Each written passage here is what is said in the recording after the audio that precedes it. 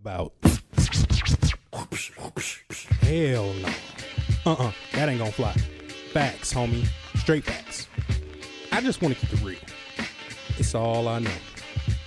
Fake news? Why would you do that?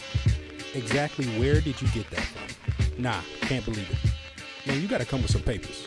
You got to show papers on that. This is it, man. This is the start. This is the start. Yeah, man, this is how it's gonna start. Yes, man, real spiel. This is how it's gonna start.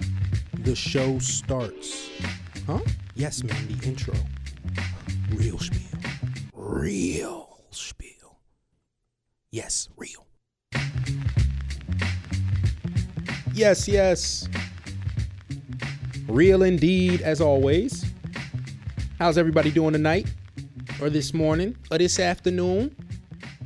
Whenever you're listening and however you're doing so, please know, as always, you are loved and appreciated for taking time to consider my thoughts. Allow me to divulge my opinion on what's going on in the world today.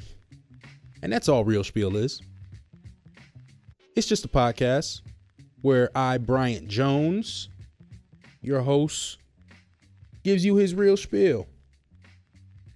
And tonight's focus is going to be the great game of basketball.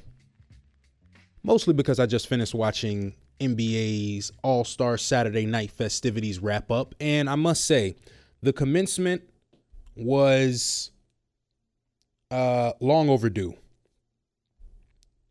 If anybody saw the dunk contest, you know exactly what the hell I'm talking about, because it was lackluster, to say the least. It was not very momentous an occasion. I was expecting Aaron Gordon to walk away with the title. My boy didn't even make it out of the first round. And that really upset me when you consider he got robbed last year. I love LaVine with all my heart, but everybody who watched that competition take place knows Aaron Gordon should have walked away with the gold, but that's neither here nor there. Tonight's event took off with a little bit of a bang. It was Glenn Big Dog Robinson's son, Glenn Robinson III. It was Derrick Jones Jr., a big leaper out of Phoenix, who I hadn't seen play this season, and also DeAndre Jordan. Those are the only three players I can remember. I'm pretty sure there was a fourth. Oh, yeah, Aaron Gordon, the guy who should have walked away with the crown. The main reason I'm upset with Aaron Gordon's, let's call it, short-lived appearance in tonight's All-Star festivities is he made an easily avoidable mistake. It was an error I saw a lot of these young dudes make. Too many props. Too much involvement from the crowd. The crowd isn't there to help you win, homie. The crowd is there to enjoy the festivities. And you inviting your homeboy onto the court to toss you an alley-oop probably isn't in your best interest if you want the victory. Think about what your teammates have been doing all weekend. They ain't been working out. They ain't been practicing tossing you alley-oops. Y'all probably worked on that 2 times in practice 2 months ago, and now you want to bring him on the court and expect him to throw you a perfect lob pass. Your teammate is lit. He is tipsy on the sideline right now. He ain't sit courtside to help you win. He sat courtside to enjoy the show. Let him do so. He gonna have a hard enough time pretending to play defense on Sunday. But it wasn't a teammate that did my boy Aaron in. Oh, no. That would be too easy to explain. No. It wasn't a teammate. A bad pass from a point guard. Yeah. You can justify that. No. Aaron lost because he decided to come out with a drone. That's right. Aaron Gordon used a drone as a prop in a dunk contest. Now, part of me finds it really hard ridiculing or criticizing Aaron Gordon too much about this because last year he almost won the dunk contest using props. If anybody recalls, he had a hoverboard or hover round, whatever you want to call those things that people get on and scoot around on. Anyway, he had the Orlando Magic mascot stand on the hoverboard, do a 360 with the ball in hand, at which point Aaron cupped the ball and did a Dr. J style rock the baby to sleep dunk with his hand behind his head. So I understand Aaron's inclination to involve a drone in this year's dunk competition, but come on, man. You're doing too much. Do less, bruh. Do way less. You're athletic enough and have enough clout behind your name. People wanted you to win this year. We all know the judges robbed you. We all know the judges gave it to LaVine so he could two-peat because the first time he was in the dunk contest was so good, they wanted to give him 2 trophies, but they couldn't. So they basically said, look, no matter what you do this year, we're going to give you the second trophy. That's basically what it came down to, because anybody who saw those 2 dunk against each other in 2016 knows Aaron Gordon was the more creative dunker, in my opinion. But, I'm not a judge. I never dunked a basketball, especially not in the NBA. So I should probably shut the hell up. Another thing I recognized watching Saturday night was the NBA is flush with new, young, athletic bigs. A lot of guys people haven't even heard of. If you haven't been watching this NBA season, you don't know who Miles Turner is. And he didn't compete tonight, but you saw him on the sideline in his Thriller jacket with the shades on indoors. So you just know he's flashy. Most avid fans are aware of Joel Embiid and what he means for the entire league, which is dominance for the 76ers, especially if Ben Simmons can come back healthy. You also had Jokic out of Denver showing why he's getting so much press and publicity now. It's hard to get eyes on Denver. They play late, they're in the mountains, and they play a really slow-paced style of basketball, mostly due to Jokic. He brings the ball up a lot. They play a lot through him in the post, and he's distributing the ball from there. So very, very impressive. And I didn't even mention the obvious phenom, Big Cat, Karl Anthony Towns. And the freak that preceded him was courtside, Anthony Davis. So the league just has way too many bigs to not have centers on the ballot. In my opinion, there are more true good centers in the league right now than there are true good 2 guards. Now, a lot of people will hear that and argue, well, 2 guards are kind of the same thing as small forwards in today's NBA because all that scoring just comes from the wing. They'd be right. However, my rebuttal to that is, but wings aren't kept out of the All-Star game. They aren't kept off the ballot. Everybody can go vote on Paul George being a wing or a 2 guard. James Harden, a wing or a 2 guard. Now point guard, whatever. But the fact of the matter is, nobody's keeping Klay Thompson out of the All-Star game. Nobody's telling Jimmy Butler, hey, your position is a relic. You can't be on the ballot. Because that's a ridiculous statement to make. Karl Anthony Towns is just as valuable, if not more, than any player in the NBA to his team. So he shouldn't be allowed to be on the ballot just because he's over 7 foot and can dribble in the post and from the perimeter? That's ridiculous. We should reward these dudes for their vast skill set, not deny them entry to the All-Star game just because they're huge. These guys are far too skilled for the NBA not to showcase them during its biggest weekend. I expect this to change in due time, though, because freaks like Anthony Davis, Karl Anthony Towns, Jokic now, they allow coaches to play their entire offense through them. So it's going to get to the point where fans won't be able to ignore a big anymore on the ballot because it's going to be the most important part of the team. It's switching back to, if you have a guy that can do the things like a Cat or like a Jokic, you don't need to play through the point guard. You'd rather play through the big because they can do everything the point guard can do, and you aren't as high a risk because you're not dealing with high volume shots. You got a high percentage shot from a dude in the post, and he can kick it out to somebody on the perimeter who's taking a wide open shot because your big is getting double teamed. I believe that's how most of the league used to operate. And the fact is, you got giant point guards now. Giannis Antetokounmpo plays point basically for the Milwaukee Bucks, and he's 6'11" on a bad day. Ben Simmons, when he comes back healthy, he's the light-skinned Magic Johnson. He's 6'10" and every bit of 240 pounds and coming at you like a freight train. Other than fawning over all the NBA's many athletic bigs and young talents, I was taken aback by some of the comments from players during All-Star Weekend. Mainly one Kyrie Irving. Uncle Drew, I love Uncle Drew. He's probably my favorite point guard in the league behind Russell Westbrook, based on his swag, his big play and big moments, and the fact that bro's younger than me, but looks older than me.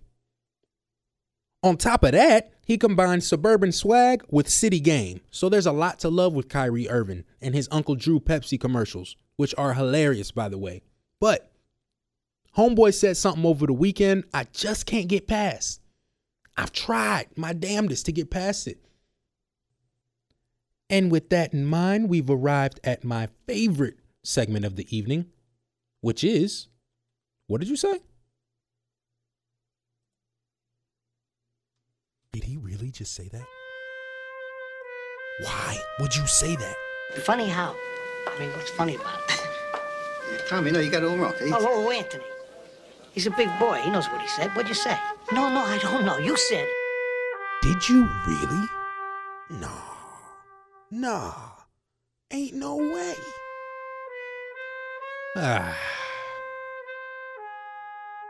Tonight's statements, fortunately, aren't incredibly egregious, but they still warranted mentioning on tonight's What Did You Say?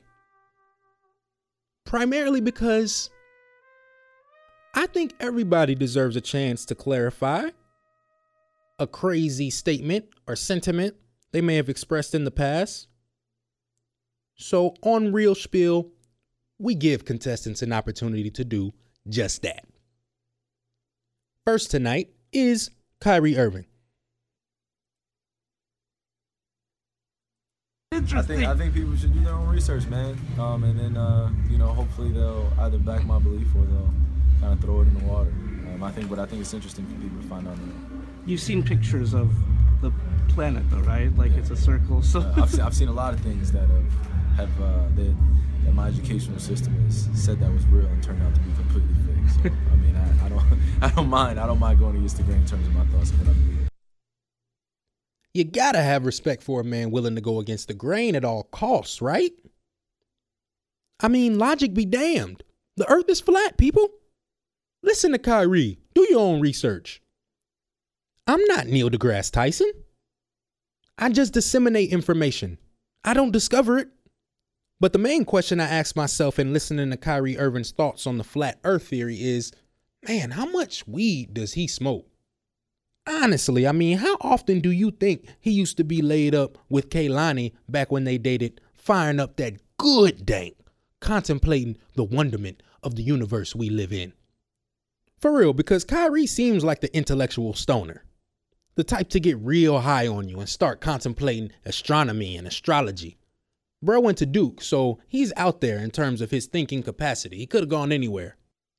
But anyway, thinking about Kyrie Irving's smoking habits got me on the subject of smoking weed, and that brought me to some comments Steven Jackson made on Michael Rappaport's podcast.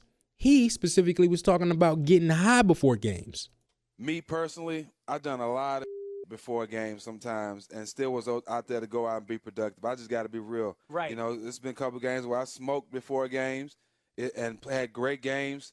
It's been some games where I smoked before the game and was on the bench after 3 minutes sitting on the sideline trying, please calm down. This high has to calm down. I done shot 3 shots and then went over the backboard. Like, I'm going to be honest with you.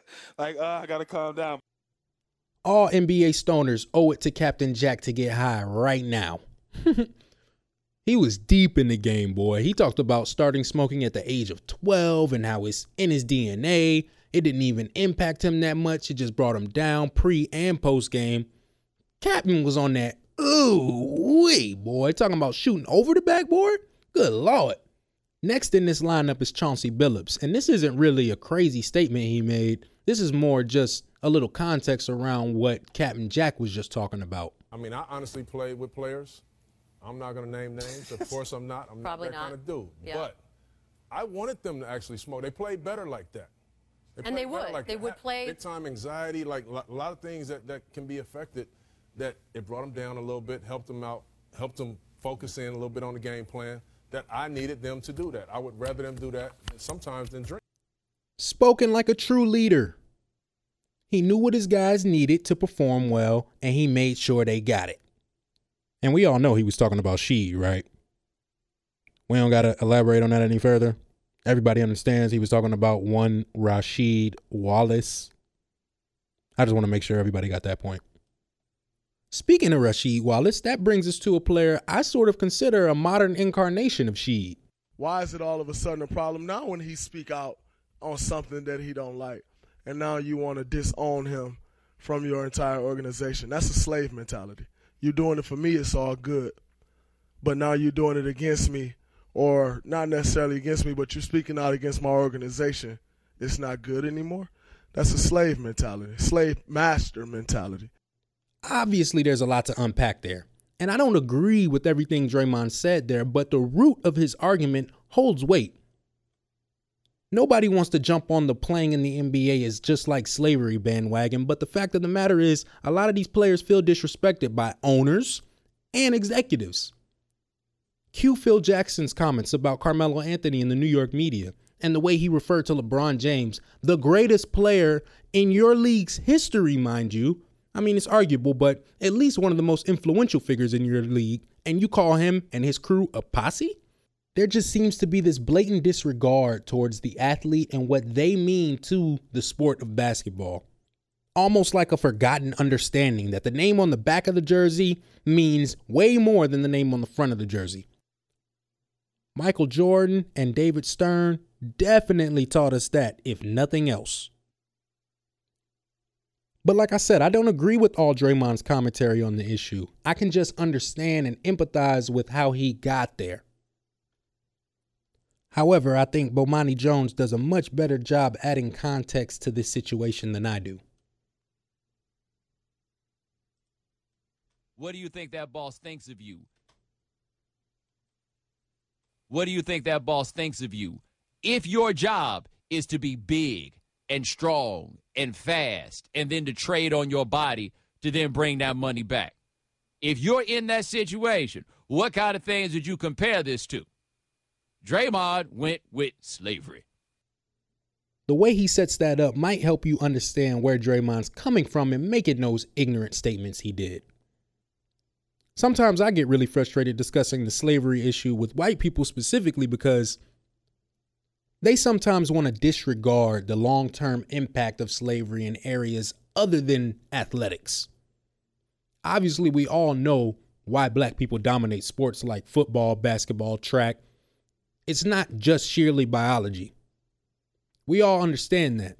But when you get into the areas of business and why the white man owns the team and how slavery might have helped his positioning in that effort, it turns into, man, why you bringing up old stuff? Or even worse, it'll become, man, how can you compare that to slavery? You just diminishing the impact of slavery. Slavery must not even be that important to you. I hate getting my words twisted around and manipulated like that. It's just so frustrating. My final thoughts on both these subjects are going to tie together, though, very nicely. I put a neat bow on this, and it wasn't even planned. So I want you to consider what the slave mentality represents in the context of modern sports.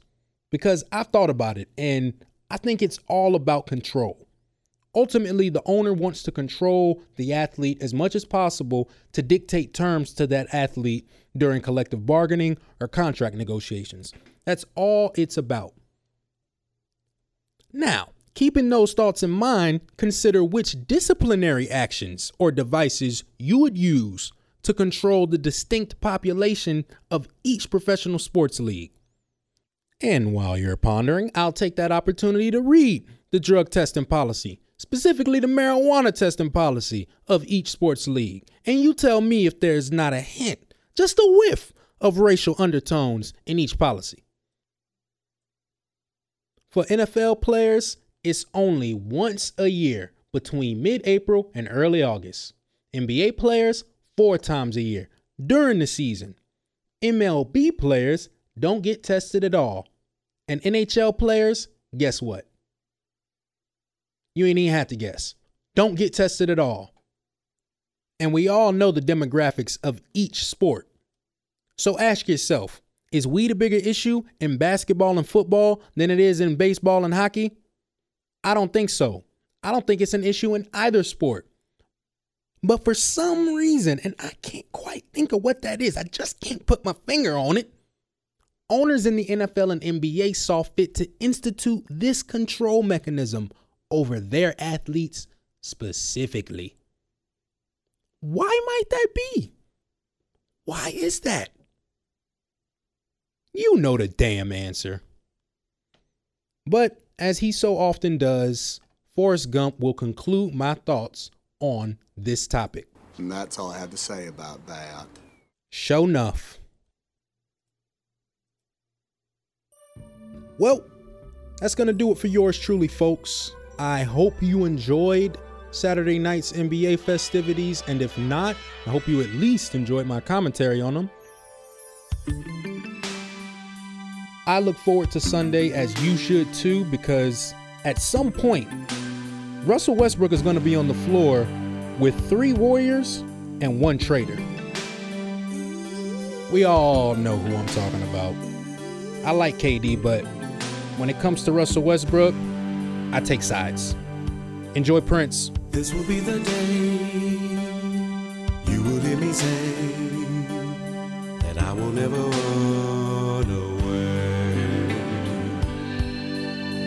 I am here for you. Life is meant for two. Tell me what you're gonna do. If I gave you diamonds and pearls, would you be a happy boy or a girl? If I could, I would give you the world. All I can do is just offer you my love.